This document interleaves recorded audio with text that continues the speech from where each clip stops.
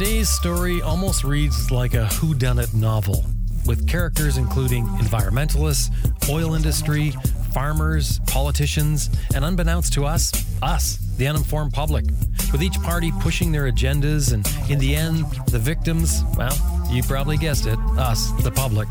For the most part, we're not even aware of what's going on. Ethanol. Ethanol affects every rider of every motorcycle, every vehicle for that matter, every gas-powered vehicle. The marine industry hates it, farmers love it, and if you think you can ignore it, well, you're just fooling yourself.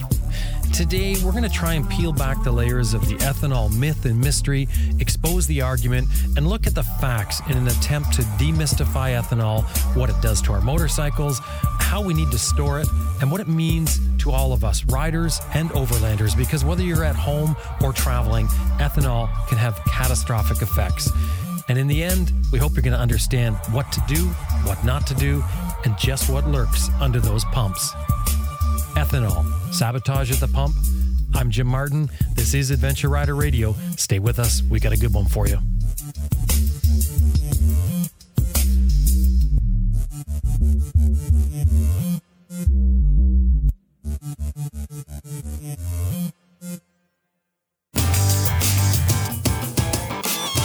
Hi, I'm Sam Manicum. Brian Field. Ted Simon. Austin Vince. Pat Jakes. Herbert Schwartz. Nathan Millwall. Lyndon Poskett. Tiffany Coates. Simon Pavey. Remy Coach Stroud. Sterling Noreen. Grant Johnson. Helge Pedersen. Ben King, and you're listening to Adventure Rider Radio.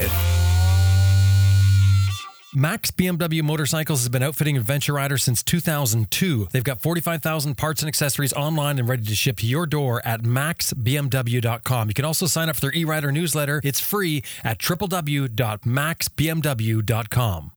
Green Chili Adventure Gear offers American-made, heavy-duty, innovative luggage systems for all types of motorcycles. You can turn any bag into motorcycle luggage using a unique strapping system that's easy to use and switch from one bike to another. And of course, Green Chili Adventure Gear is all tested in extreme weather and terrain to withstand the abuse of adventure riding, and that has gained them a top reputation for tough, reliable gear. www.greenchiliadv.com. greenchiliadv.com.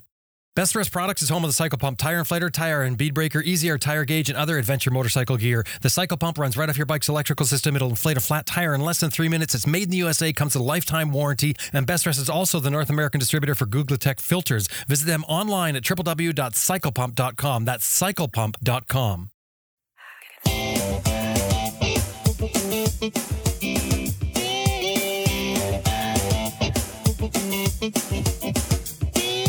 Okay, so ethanol as a fuel for engines isn't new. Back in 1826, an American inventor named Samuel Morey used ethanol in a mixture to experiment with internal combustion. Others followed, and in 1896, Henry Ford's first car, called the quadricycle, ran on pure ethanol. And when Ford made the Model T in 1908, it ran on either gasoline or ethanol or a combination of both. So it's been around for a long time. We're talking almost 200 years here. But for internal combustion engines, gasoline was what took over as the fuel of choice.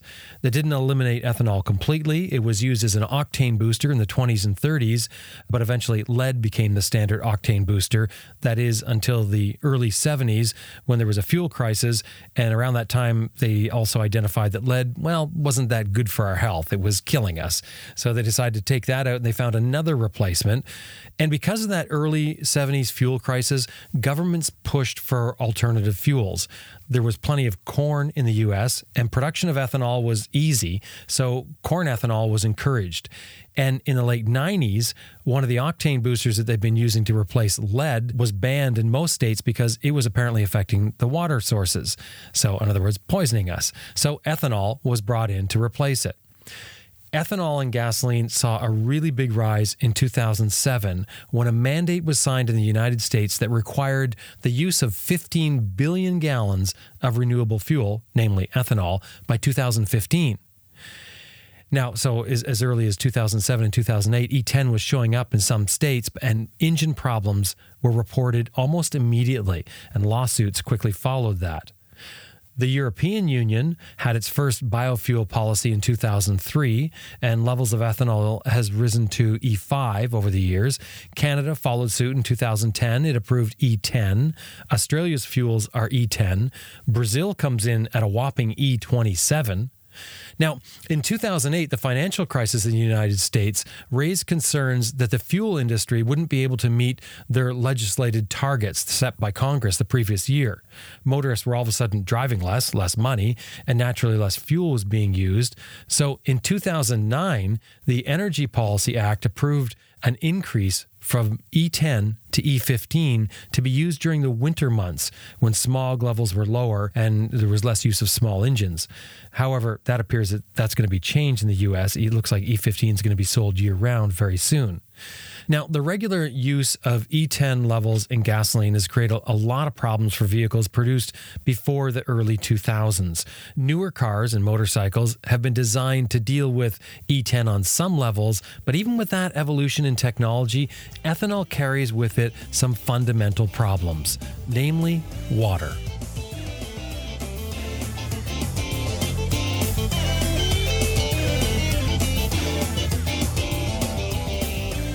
All right. My name is Michael Sayer. I am the Government Affairs Manager for On-Highway Issues for the American Motorcyclists Association. Michael, welcome to Adventure Rider Radio. Thank you. So let's start off with, what is the AMA? Well, the AMA has been around since 1924. It's the largest motorcycling organization in the world, the largest motorsports sanctioning body in the world. Got about 215,000 members across the country, everything from racing to recreational riding to advocacy, which is my primary role for the organization. And as far as ethanol goes, what is the AMA's stance on ethanol? Well, to be very clear, the AMA does not oppose ethanol in gasoline. What we oppose is too much ethanol in gasoline and a lack of options for motorcyclists. It's really important that motorcyclists are able to get safe and the correct fuel for their motorcycles, and that varies motorcycle to motorcycle. More older machines require no ethanol, and whereas most motorcycles manufactured today, almost all of them today, would be safe to use 10% ethanol in their fuel. What we worry about is as E15, 15% ethanol in gasoline continues to grow and expand in the market, that it will further push out the availability of 0% ethanol and potentially even squeeze out the 10% ethanol that motorcycles are able to use now. So you just mentioned there about E10. Do you think most motorcycles nowadays will run on E10? They pretty much have to. Almost all fuel sold in the United States is 10% ethanol. In fact, it's usually pretty difficult to find zero ethanol gasoline. You usually have to go to some place like a marina, or some gas stations will carry it. Kind of depends on what part of the country you're in. Pretty much any new vehicle is supposed to be able to run on 10% ethanol. Now, that's a little different when it comes to things like lawnmowers and chainsaws, where you can find 0% ethanol fuel in hardware stores and canisters, but those sell for about $8 a pop, and it'd be pretty expensive to try and run your motorcycle on those. Mm-hmm. So what's the problem with ethanol for any motorcycle, or small engine for that matter? Well, there's a variety of issues. Everything from, a lot of these small engines, ours included, tend to be stored for long periods of time, whether it's for the winter or if it's, a chainsaw, just periods when you don't need to use it, or a boat where it's out of the water. As the gas sits in the fuel tank in the fuel system, not being used, it tends to separate the ethanol from the gasoline, and the ethanol also pulls in water from the atmosphere. And as we all know, water in your engine system and your fueling system is a very bad thing as far as causing corrosion and all sorts of other issues. Anybody who's bought a used motorcycle with a carburetor, the first thing most people have to do is go ahead and clean a carburetor, and a lot of that has to do with ethanol sitting in those carburetors for a period of time, whether it's a few weeks or a few years. It just depends on how much buildup there is in that carburetor. What other sorts of problems? We've seen all sorts of things being attributed to ethanol. It's one of those things where it's hard to attribute very specific things to, and as we represent motorcyclists and not manufacturers or engineers, it's hard for us to verify people's claims. I've seen, Revzilla's Common Tread has a good article from Lemmy, their kind of resident mechanic who, the title of the article is starts with a bad word, which I will refrain from using here, but ethanol, and has a lot of examples of what he has found over his years working on motorcycles that he believes had issues because of ethanol. Everything from a fuel liner turning into looks like a big piece of chewed bubble gum to fuel hoses having issues. The ethanol, when it burns at a different temperature than gasoline, and that can cause issues in different parts of the motor as well. But there's just a variety of things that require a bit more attention than non-ethanol gasoline would require from a motorcyclist. So that brings me right back to, why do we have ethanol? I mean, why is it here if it causes so much problem? That is a good question, and there'll be a long answer to that.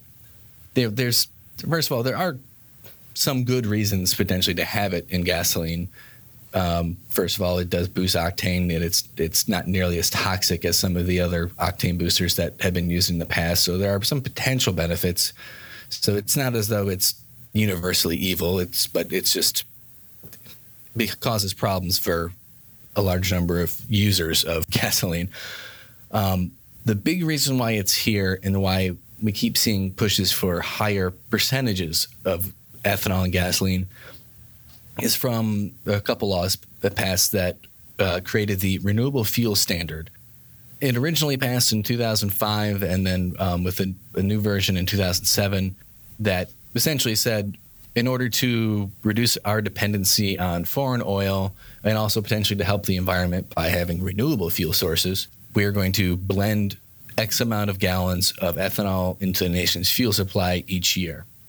And they also had some ideas about, instead of using just corn ethanol, advanced cellulosic, things like using switchgrass and some other more advanced ideas on how they could create ethanol from non-food agricultural products or waste products. And as it turned out, when Congress said this many billion gallons in 2006, 2007, 2008, they kept going up. Anytime the government sets a level that they expect, people are going to continue to drive, continue to use more and more gasoline. Well, what ended up happening was more and more cars became more fuel efficient. We had this terrible economic recession. People drove less, so we actually used comparatively less gasoline than we did back in the day. Or at least the increase in usage was not nearly as high as they had expected. And so what they've had to do is find new ways to fit more ethanol into the nation's gas supply while the nation doesn't continue to use more and more gasoline. So one of the ways they figured out to do that was, instead of E10, because almost all gasoline is E10, that was one of the first ways they got a lot of ethanol into the gasoline. Well, let's make that E15. Let's move it up to 15%. And they went through this certification process to be approved to sell that. And in that certification process is when the EPA decided it's not safe for cars older than 2001, motorcycles, boats, lawnmowers, chainsaw, all these things we've talked about already, to use E15 gasoline. So they're not allowed to use it because it would cause damage to those systems, whether damage to the vehicle itself, and potentially cause them to emit more emissions at the end of the day, which kind of defeats the purpose of a greener fuel. And politically, it's a very interesting topic because you find it's not very partisan when it comes to parties. It's very geographic. There's Democrats and Republicans who have very strong feelings on both sides of this issue. It really comes down to, if somebody either grows corn or refines ethanol in your district, you're very supportive, or if you're in an oil-producing state, or you have a lot of marine recreation or other types of folks who are negatively impacted by ethanol in your district, Republican or Democrat. That's kind of how it breaks down. And as far as the interest groups, big agriculture and big oil are the two big dogs in the fight. And you have a lot of smaller groups on both sides of this issue, like motorcyclists, boaters, on our side. And we partner with groups everywhere from the National Wildlife Foundation to, there's even fast food chains that oppose this policy because using corn for fuel means it's corn they can't use to feed cows to turn into hamburgers. So it's a really kind of interesting mix of political groups, advocacy organizations, and all the like. It's been a really interesting education for me getting involved in this issue at the AMA, just the kind of strange bedfellows this makes and interesting coalitions this issue has created. So to highlight here, what you're saying is the fuel usage trajectory was increasing at a certain rate, and because of the financial crisis, people stopped driving as much, and it didn't continue at that rate. So only because of that, and of course I should add there that the corn production was still going on full tilt, and because they didn't slow to adapt to the slowing economy, they looked for more ways to mix more in. I mean, it sounds almost ridiculous. Yeah, no, and that's exactly it. You mentioned a while back about changing octane in fuel and how ethanol does that efficiently, because some of the octane boosters that we've used in the past have been toxic chemicals, and in particular when they get into the environment and make their way to our water supply. So ethanol really serves a purpose. Like there's a reason, there is at least one reason there for it. Is it the only thing that is an octane booster that we can add to fuel that is, environmentally sensitive? I don't believe it's the only option. As someone who doesn't have much of a chemical engineering background, I believe there are other options. How environmentally friendly they are is a question. There's the environmental friendliness of ethanol is a relative term as well. Its carbon footprint is certainly not environmentally friendly, but how toxic it is in the environment is probably less so than some of the previous additives. Well, there's countries like Brazil, for instance, that has E25 and E30, so 25 and 30% ethanol. There's even examples where blends up to 95% have been used with diesel buses that have been built specifically for it. So it seems like it's just a matter of waiting for the manufacturers of these products to sort of catch up or comply with this increased ethanol. It doesn't seem like the ethanol's going anywhere. So is that what it is? Is it just a matter of, like, in another 10 years, is this going to not be a problem because all motorcycles will be caught up and only people who have vintage bikes will have to worry about it? That's certainly a possibility. Different parts of the world, like you mentioned, either use a lot more ethanol or sometimes use none at all. So the manufacturers have to account for all those markets in one way or another. Certainly the move away from carbureted bikes and motorcycles that have more and more advanced emissions and engine controls, computers and things like that, allows them to have a little more capability to handle ethanol. But, again, as somebody who isn't an engineer, this is just my perception of it. But for us in this country where we have a lot of vintage bikes on the road, a lot of people start with a used bike as their first motorcycle. It's those folks that we are particularly concerned about. When we think about starting the next generation of riders, it's great for people to be able to buy a relatively affordable new fuel-injected motorcycle that this isn't going to be a huge problem for. But considering so many people start on a used bike, I know my first bike was a 30-year-old Honda that I didn't know much about working on bikes, but I had to learn how to work on carburetors very quickly. And that's got to be a huge barrier to entry for a lot of young people today when it comes to riding motorcycles. And if that perception that motorcycles are just a big mechanical pain in the butt, when it's just really because we have fuel that doesn't work for our bikes that we don't get the choice to avoid, if we can do anything about that, we're certainly going to keep working on it. For motorcyclists nowadays, what should we be looking for when we're going to buy fuel? That is a great question. When it comes to buying fuel at the pump for motorcyclists, there's one really important thing to look for, and that's the E15 label. It's orange and black. It doesn't say motorcycles can't use E15 on that label, but it is true. That label is required, but it is often either put in a very awkward place behind the hoses, hard to see. But that label is really important to find. I think most motorcyclists are pretty aware of that, as we tend to be a little more conscious about the fuel we put in our vehicles.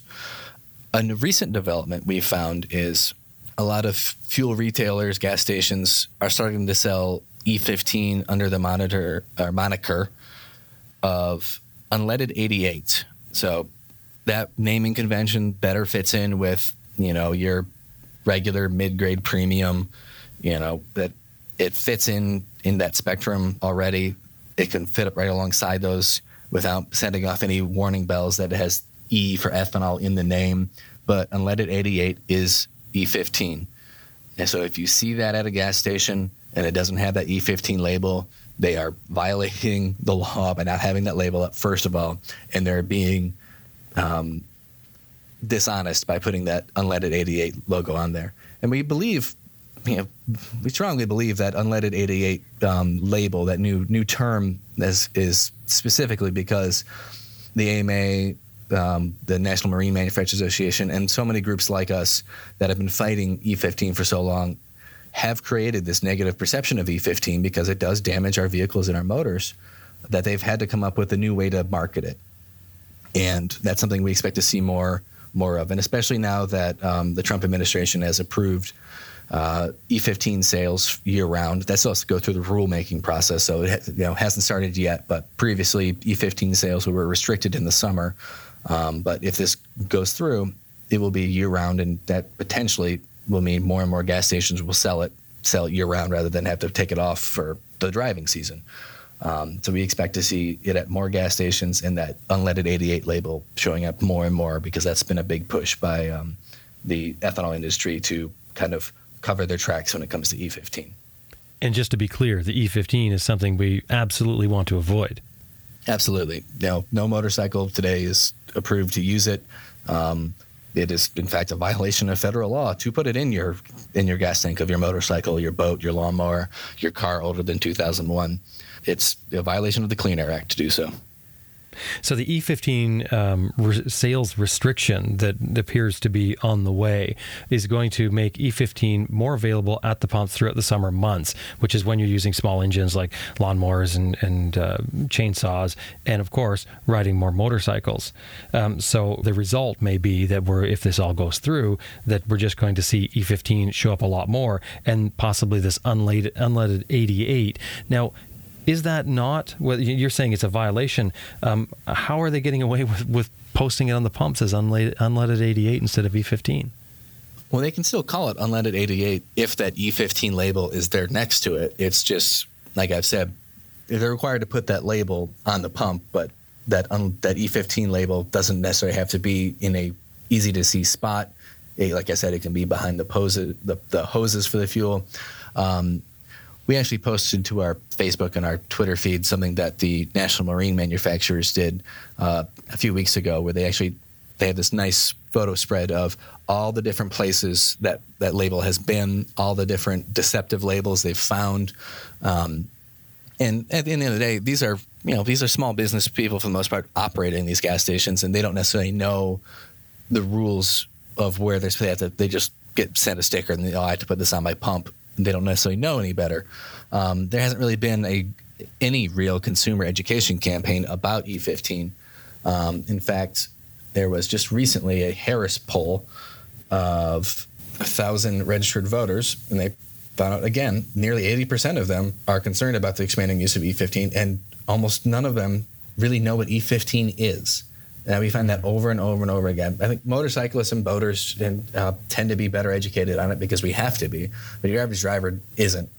So that's why we're really worried about that unleaded 88 label popping up. There is currently a bill in the House, H.R. 5855, the Consumer Protection and Fuel Transparency Act of 2018. This bill doesn't get to the heart of getting E15 out of our nation's fuel supply or reforming the renewable fuel standard. This bill is a pretty small ask. It's just asking for better labeling. Like I said before, that E15 label, that orange and black label, doesn't say motorcycle. It just says boats and older cars. This legislation would require a new label that has pictograms of a boat, of a motorcycle, of a snowmobile, of a lawnmower, all crossed out saying you can't put this fuel in there. It would actually require a consumer education campaign, which has yet to happen. In all these years we've had E15, there has not been a consumer education program to tell consumers what this fuel actually is and what you can and can't use it in. And I think one more aspect of it would be just a keypad confirmation. Oftentimes when you go and say yes or no if you want a receipt or have to put in your zip code when you are buying gas, it would have something just like that saying if you do select E15 that, hey, by the way, this is E15 and you cannot put it in a boat, a motorcycle, etc. You would just have to say, yes, I know I'm buying E15, and just say yes. So it's just one extra step to let consumers know what they're buying and what they can and can't put it in. If they just, there's a lot of stickers on pumps nowadays, so if a better label will help, but this keypad confirmation would be an even better step. Michael, thank you very much. Thank you, Jim. I had a really good time.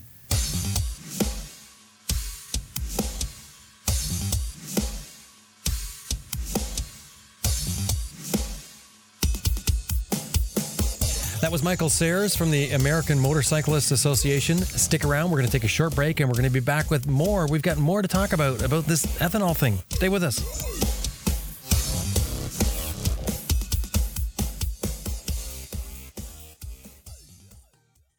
Motobird Adventures is located in California, the brainchild of Carrie Doherty.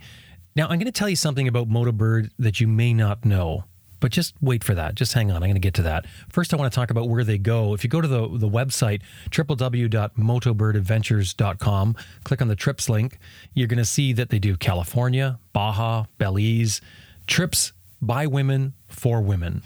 Now, I like the way that Carrie covers sort of both styles of trips. She does dual sport, and she does what she says is any bike friendly. And also the ratings that she has on there, she has easy, medium, hard. It just makes it easy to pick out what you want to do, what you feel like doing, because sometimes you want to kick back and relax. Other times you want something that's a little more intense.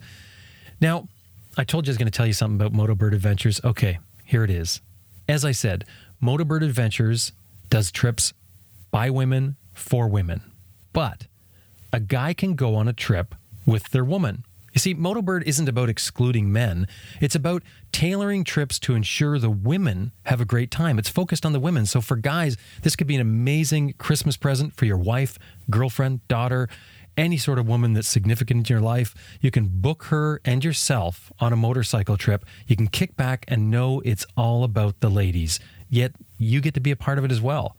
The website, www.motobirdadventures.com. And make sure anytime you're talking to Carrie, throw in there that you heard her here on Adventure Rider Radio. Wow. The number of new adventure motorcycles on the market right now is incredible. It's an exciting time.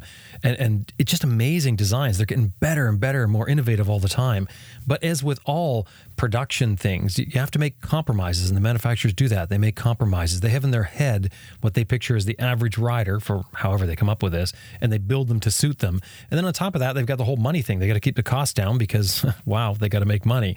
So don't blame the manufacturer for those substandard foot pegs that come on your bike, because it suits a lot of riders, or at least what they picture as the average rider. But it's you that wants more. It's you that wants a better handling machine that suits your style of riding. And that's a very individual thing. That's okay. That's fine. That's why IMS Products makes the foot pegs that they do. IMS foot pegs are far too high a quality to come on a stock bike. They're cast certified 17.4 stainless steel. They use a certified heat treating process. They've got a patented mud relief tooth design, lifetime warranty, and they're made in the USA. IMS has a complete line of foot pegs that will make your bike custom to your style of riding, that suits your exact style.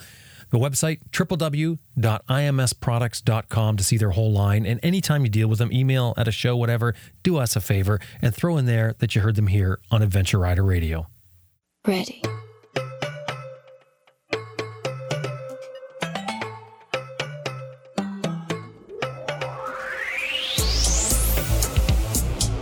Chris Reel is the owner of DPS Technical, a company that does testing services for vehicle and component regulatory certification and environmental protection purposes. Trust me, he knows a lot about fuel and ethanol.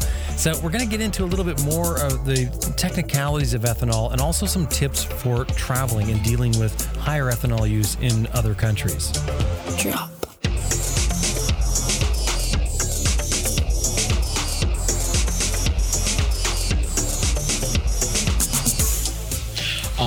My name's Chris Reel.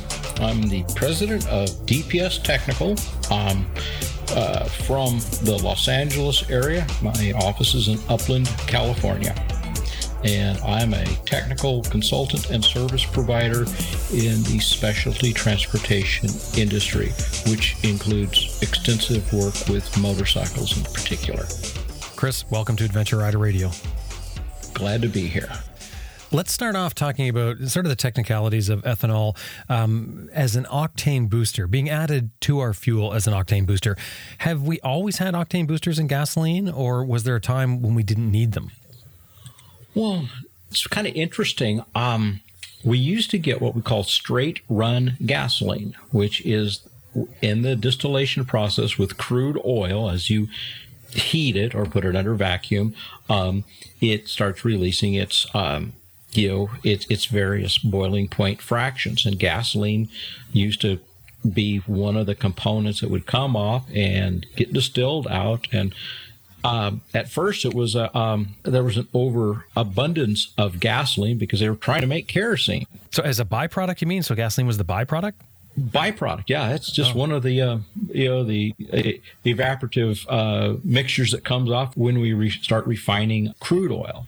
So somebody had the bright idea that says, hey, maybe we can turn this into a fuel. And it was turned into a fuel for industrial engines that ran plants and stuff. And it was a little bit unstable, and they thought better of that and said, maybe it should be put into smaller containers and used in smaller engines. And Mr. Ford said, I have this great idea, and here we are. So gasoline initially was kind of a byproduct, and of course now it's a mainstream component that is sought after, and it's a highly complex mixture of hydrocarbons, and there's a lot of science that goes into manufacturing gasoline and then tailoring the gasoline for specific conditions or applications. And that changes with the season too, doesn't it? In regions, when we have, high temperatures, of course, gasoline wishes to evaporate pretty rapidly, and it has vapor pressure. It starts expanding. And so having a fuel that has a different vapor pressure and possibly a higher boiling point for the summer applications is desirable. So the fuel can be tweaked a little bit for those conditions. And then when we get into the colder seasons and colder climates, having a fuel that ignites at a lower ambient temperature because air temperature is going to be, can be very cold. So you kind of need to have a product that possibly has a lower boiling point or a lower ignition point to aid in startup. Okay, so everything's sounding pretty rosy at this point. What's the problem with ethanol? Well, it's kind of multifaceted. Ethanol in itself has merit. At this point, it can be manufactured pretty reasonably, and so it has merit. The problem is, the higher the ethanol content we get, some of our existing vehicles and engines weren't designed to be run on a fuel such as ethanol, and that can be mechanically problematic. Okay. So when we're going to have to dig a little deeper here. So that's vague, mechanically problematic. And I know this gets really deep, and we want to keep it on the light here. But what sort of problems? I mean, let's just talk small engines wise. What sort of problems can we find with ethanol? Okay. First of all, ethanol, it attracts water and it mixes with water. So it will allow the water to get into the system. So at this point, that's kind of a challenge when you start ingesting or having water that would normally not be mixed with the gasoline going through the system. And so now with water, we do have a corrosion element that is probably our biggest challenge mechanically. Corrosion or deposit formation, in older vehicles that have a carburetor, that have small orifices, the corrosion block and the deposits block the orifice. And that's, a challenge. That's a negative. The other thing is when we have, water into older vehicles with carburetors, corrosion and the aluminum are big problems. Getting to the elastomers, the rubber components, some of those components were never intended to be run on anything other than a hydrocarbon. that's a gasoline base, and when you start introducing other materials into the diaphragms and some fuel hoses and stuff, we start winding up with some incompatibility. Ultimately, we will probably have failures, and that's that's unfortunate. That's simply just a manufacturing process. I mean, as you're saying, these parts weren't made to have a solvent like ethanol in there, and when the ethanol gets in, it breaks them down. But the reason it becomes a big problem is because we're talking about engine seals, and we're talking about fuel lines and things like that will actually break down from the ethanol. Absolutely. Except in modern vehicles. Correct. If the vehicle has been designed to be run on alternate fuels, flex fuel or high alcohol fuel, then the components are intended for that application. And we really have a shift in technologies. The newer vehicles have different materials and different components that are better suited for the newer fuels. So what other sort of problems can we get from ethanol? Well, being a motorcyclist, our duty cycle, everybody has to remember our duty cycle on a motorcycle is a lot different than an automobile. If you look at RPM, somebody takes off in their car or their truck and they're going down the highway, they get to a fixed RPM and they kind of stay there. Motorcycles, they cycle RPM quite a bit, and the RPM is typically higher.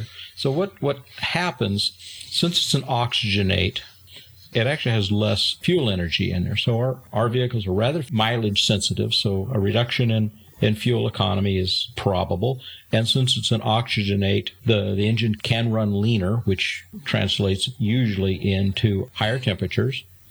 And some vehicle manufacturers that might have a freer flowing exhaust system on their vehicle, that kind of makes the engine run lean a little bit anyway, and then when we add a leaner burning fuel, that we can have some drivability and rideability issues.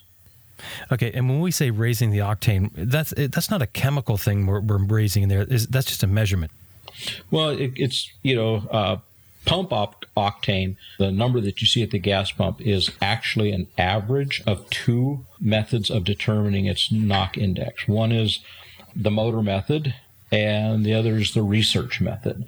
And so the research method takes physical characteristics, density, flash point, a whole bunch of parameters into consideration. You come up with a higher number. And then the motor method is actually put in an engine, a constant RPM engine, and it's the timing is adjusted, and the air-fuel ratio is adjusted to give us a NOx measurement, and so that number is typically a little bit lower. So the research plus the motor divided by 2, the average, gives us our octane number at the pump.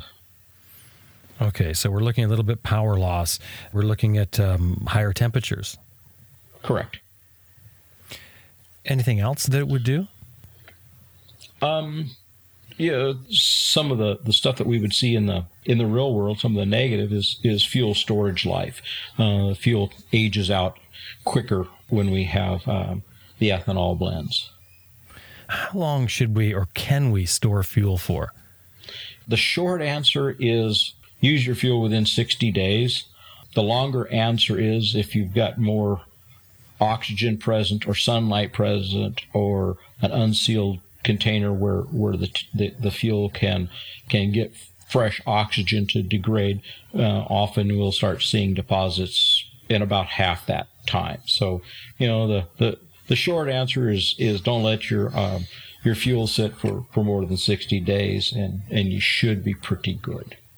You mentioned about it attracting water, storing water within it.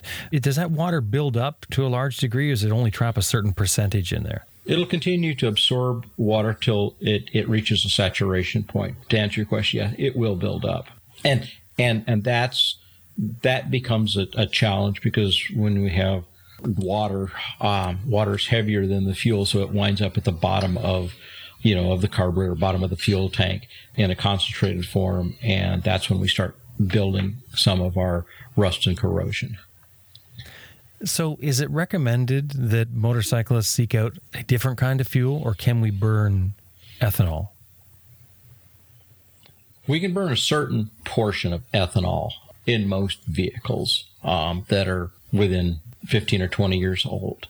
But the higher the ethanol content right now with most of our technology that's, what people own as far as a vehicle or small engine, most of our stuff has a longer life and performs a little bit better on non-high ethanol fuels. And that's just because it's how the engines were designed or initially tuned. So would you recommend that riders search out fuel that doesn't have ethanol? If possible, yes, but realistically, fuel availability in places is a challenge to begin with. And if you've got a choice between high ethanol fuel and a higher octane or a lower ethanol blended fuel and a lower octane, for most application, I would go with the lowest ethanol content possible. What about octane booster? Does octane booster do anything? Does it get rid of ethanol? And is there any way to get rid of ethanol? Not really. Once it's in there, it's there. Yeah, and remember that most octane boosters can raise the anti-knock properties of the fuel to some degree, but I always say that nothing's free, so it may have some other adverse effects that you need to be aware of. And so in my opinion, for most street applications, the octane boosters have minimal need because of the engine's appetite for octane. Its requirement is typically matches pump gas. What about if you're traveling, you're going to South America or something like that where you have lower octane fuels? Is it worth it to carry an octane booster with you and pour it in? Possibly, yes. And most of the octane boosters may have a cleaning component incorporated in them, a fuel system cleaner, octane booster, stabilizer. And, when we get into, South America and even rural America, where I travel globally, our fuel quality and cleanliness is a huge issue for us. And some countries are using higher ethanol blends than E10, which is common here. And I know there's talk of, there is E15 available, and there's talk of making it more readily available to riders. That's another issue. But when you're traveling in a country that, for instance, has a lot more ethanol in the fuel, you said that there's no way to remove it. What's the recourse?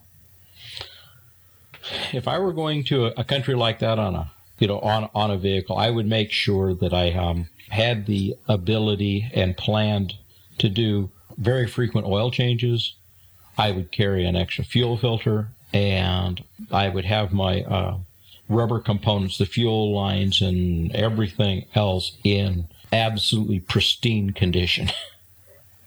Because that's the stuff that's going to take the brunt of it. Yes. Yeah.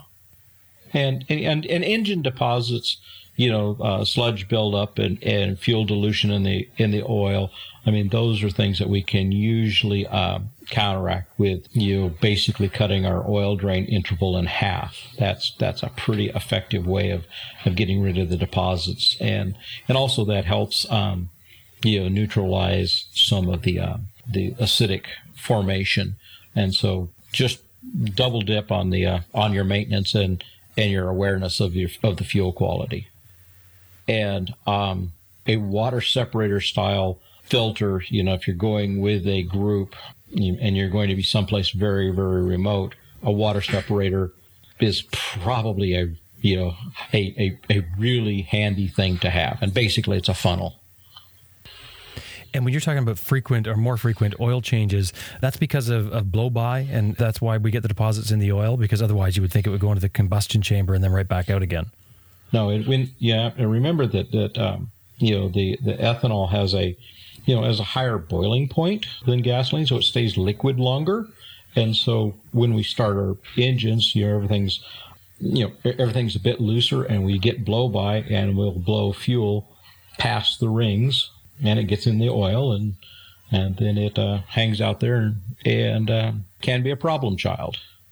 I have hope for ethanol of being a fuel of the future, for the internal combustion engine. I think that ethanol, I think we can contend with it with new technology, but I also think that with existing technology, in older vehicles, they may pay the price. So, Chris, thank you very much. I appreciate your help with this. My pleasure. It's complicated, and there's a lot in technology with fuels. I mean, it's an amazing science.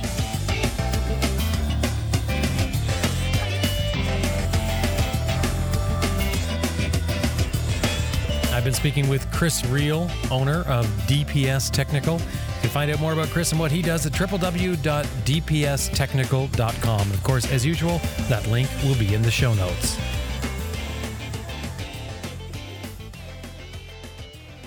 Well, I'm going to leave you with some final thoughts on ethanol. In doing our research, Elizabeth found some tidbits that we thought we'd pass on that we didn't tackle in this episode. Like this. According to one source, the ethanol gasoline mix to make it E10 or E15 or whatever it is, it's actually done by the truck driver that delivers the fuel to the station or someone at the filling terminal when they're filling the truck to go to the station. The reason for that? Water, to keep exposure to water to a minimum. That's just how fast ethanol sucks up water. Now, when it comes to buying fuel, it's recommended that you buy from busy gas stations for the same reason. With the busy gas stations, you're going to have fresh fuel and it lessens your chance of water contamination. Now, also with your motorcycle, you best refill your tank often. Don't let it run low. Don't keep it low. You want to refill it often with fresh fuel. Having a full tank lessens your exposure to moisture absorption in the tank. And lastly, get yourself a good fuel filter that keeps water out, preferably one that goes in the filler neck of your fuel tank. That way it separates the water before it gets into your gas tank. Now, get out there and burn some corn.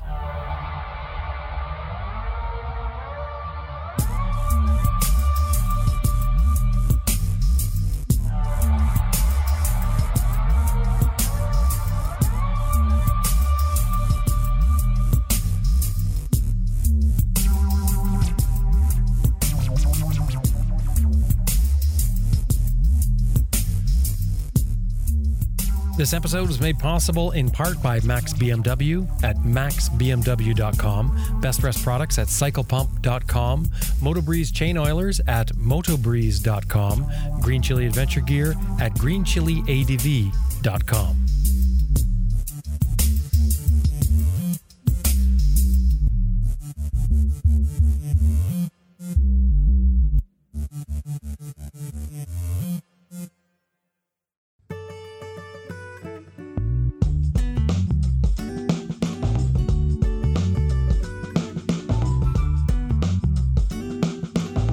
Well, that about wraps up this episode of Adventure Rider Radio. We sure hope you enjoyed listening to it as much as we did making it, because I'll tell you, it took a lot. There was a lot of research went into this.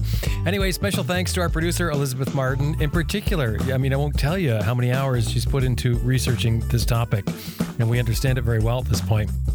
Anyway, it's time to get out there and ride your bike. Oh, of course, and we thank you, the listener. Obviously, we wouldn't do this without you.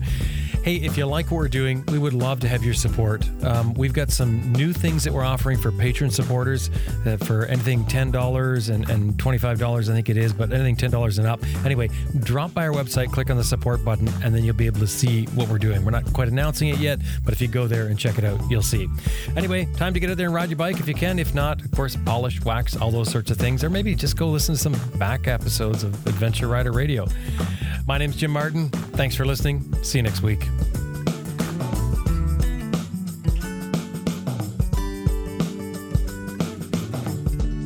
This is Robert Wicks, and you're listening to Adventure Rider Radio.